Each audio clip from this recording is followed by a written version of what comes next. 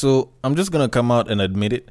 This isn't actually what episode 7 was supposed to be. When I went ahead and I was going to hit record, actually when I hit record and I recorded episode 7, this isn't what you're listening to. This is like the second version. The original one was supposed to talk about me discussing the whole idea of bilking and how guys have been going through it, and introduce the whole Amber Heard Johnny Depp case and how, guys go through a lot of shit too, and guys can be victims, and we also need to be looked at in an equal manner when it comes to perpetrator and victim, sort of the same way babes do, because it's like babes always looked at as victims and us guys always looked at as the perps, which I always feel is very, very tough on guys to a certain degree, and with very honest, guilty until proven innocent reasons for it. But the moment I got done recording it, saved it and everything, I thought about it for a second, and it honestly didn't feel like it was entirely from the heart. Like, it felt like an episode that I made just for the sake of making. And, this is a series that's just about, the stuff that I get to think about. Like the raw thoughts that I bring up, or that I can bring up, that I normally do bring up whenever I'm with a couple of my bros or with close friends and shit. Some of the questions that probably should have been asked, and probably should be asked and should be discussed over. Stuff like that. So I figured, what, I might as well leave it at that. And not too long after that, I sort of had this whole realization that, oh shit, it's actually Pride Month. And for those of you all that don't know what Pride Month is, it's like Black History Month, but for the LGBT. I don't know, does that make a lot more sense for some of y'all that didn't know about it? Anyways, that's kind of what it is. If you don't know what Black History Month is, I honestly don't know. Yes, Mental Health Awareness Month. I think that one makes it a little bit easier and a little bit more, gender neutral for people to sort of understand what it is. Now, if you don't know what the hell Mental Health Awareness Month is all about, or is, No Shave November, I guess.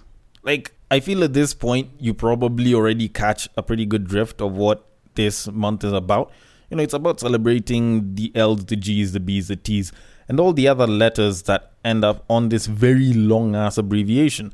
Now, it did kind of bring up this thought. And it's a question that I've been asked by quite literally no one. Like, no one has asked me this question, but it sort of popped up. And I figured maybe there might be someone that'll have that question for one reason or another.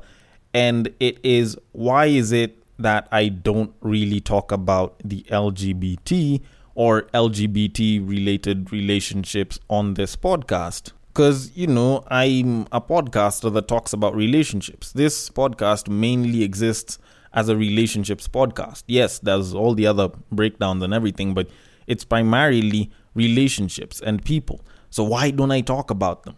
And the truth of it is, it's not like I can't. I actually can go and get a lot of information and topics and stuff to talk about from a lot of my LGBT friends. Like, I actually know quite a number of people that are a part of the LGBTQIAPP plus community. So it wouldn't be that big of a problem, but why don't I really talk about them? And to be completely honest, I sort of have, but I mostly prefer not to. Like, obviously there's, certain obvious reasons like, practical experience and shit, which I don't have, but I honestly prefer not to talk about them.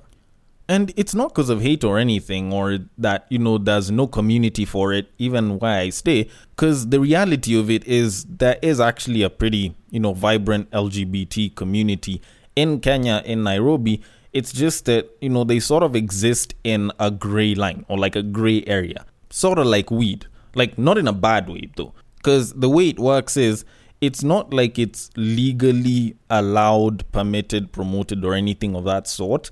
But as long as people around you don't feel disturbed by you doing it, or as long as you do it in private where a bunch of people might know about it but don't openly see you doing it, then no one's really going to bat much of an eyelash.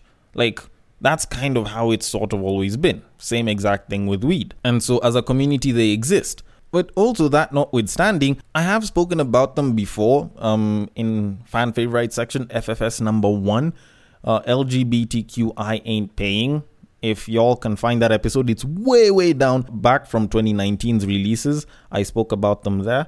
Although the last time I did mention the LGBT on this podcast, it was about a year ago, and I made a joke which wasn't taken very nicely. And so in the spirit of me making jokes that they probably won't like, I figured, let me not really talk about them. But okay, real reasons why it is I actually don't talk about the LGBT. One, I'm actually trying to avoid assumptions. Yes, I have friends. Yes, I know people that I can talk to about it. But if it's not something I can experience, if it's not something that I have experienced, then I probably won't talk about it because I do not think that I have the technical know-how on, working around that. Yes, I've made assumptions before. And there was actually a period of time when I spoke about marriage, which I feel like is one of my more regrettable points in time because I was talking about shit that I had zero idea and zero understanding on. So I'm trying to reduce on that while I continuously build my portfolio of episodes and shit. Then secondly, I sort of kind of assume that they know about themselves. Like, when a shorty is dating another shorty, she kind of probably knows about shorties and the dating market. When a guy is dating another guy, they probably kind of know about guys in the dating market. So I don't entirely think that there's that much that I can really give to them. Like, I know some guys can be feminine and some women can be masculine. But for the most part, they can probably sort of kind of understand each other. Also, I find it a little bit hard to think that some guy is going to sit down, listen to what it is that I say, and believe that it's going to be the same exact case when he's going for his other guy boyfriend. Or, he's trying to do some shit with another guy. Like, I tend to think that might be a little bit different. Also, it kind of applies the same way with babes. I might be talking about babes, but it's not like I'd expect that the lesbian wouldn't know that much about babes as opposed to me. Because, she has the apparatus. She's probably chilled with babes a hell of a lot more. So she probably understands. So if a babe is online and she's busy saying, like, I don't get what's wrong with these females, like, I'd probably be a little bit confused because, like, you have the apparatus, you've been a woman for, like, all of your life. Like, you should be giving me the answers. I should be the one saying that I can't understand these women, and then you give me the answers. Like, y'all are the ones that steal the babes from us guys. Like, we usually like to call ourselves Mr. Steal Your Girl, but there's Mrs. Steal Your Girl or Miss Steal Your Girl, and that's usually y'all. So if anything, you should be giving me tips. Then I usually sort of assume that their relationship issues are more or less the same as ours straight people, or as us straight people. Because I tend to think that, there's always going to be a dominant side as well as a submissive side in every single relationship.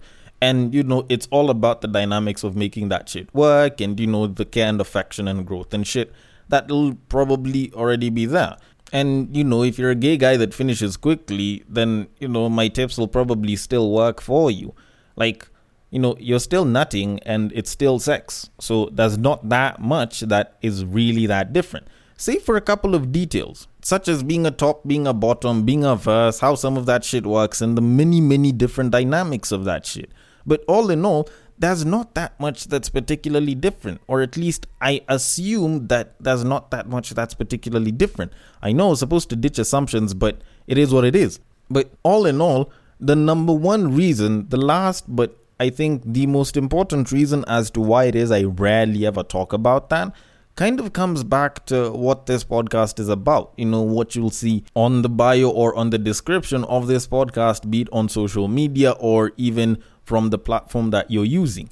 And that's the fact that it's a male outlook. It's a young male's outlook on love, sex, and relationships in the current 21st century that we are in.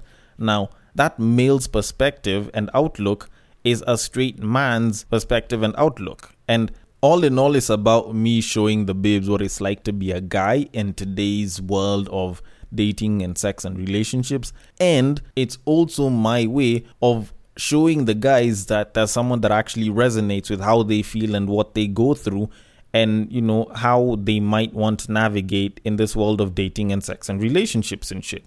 And to be quite honest, I don't think I can properly replicate that for the gay community or the lesbian dykes or maybe a more dominant tranny or a pansexual or some shit, because I honestly don't have the facilities for that. And as a result, I not only cannot do it, but I also don't want to. And bonus fact, there's a lot of my fans that probably might not like that shit.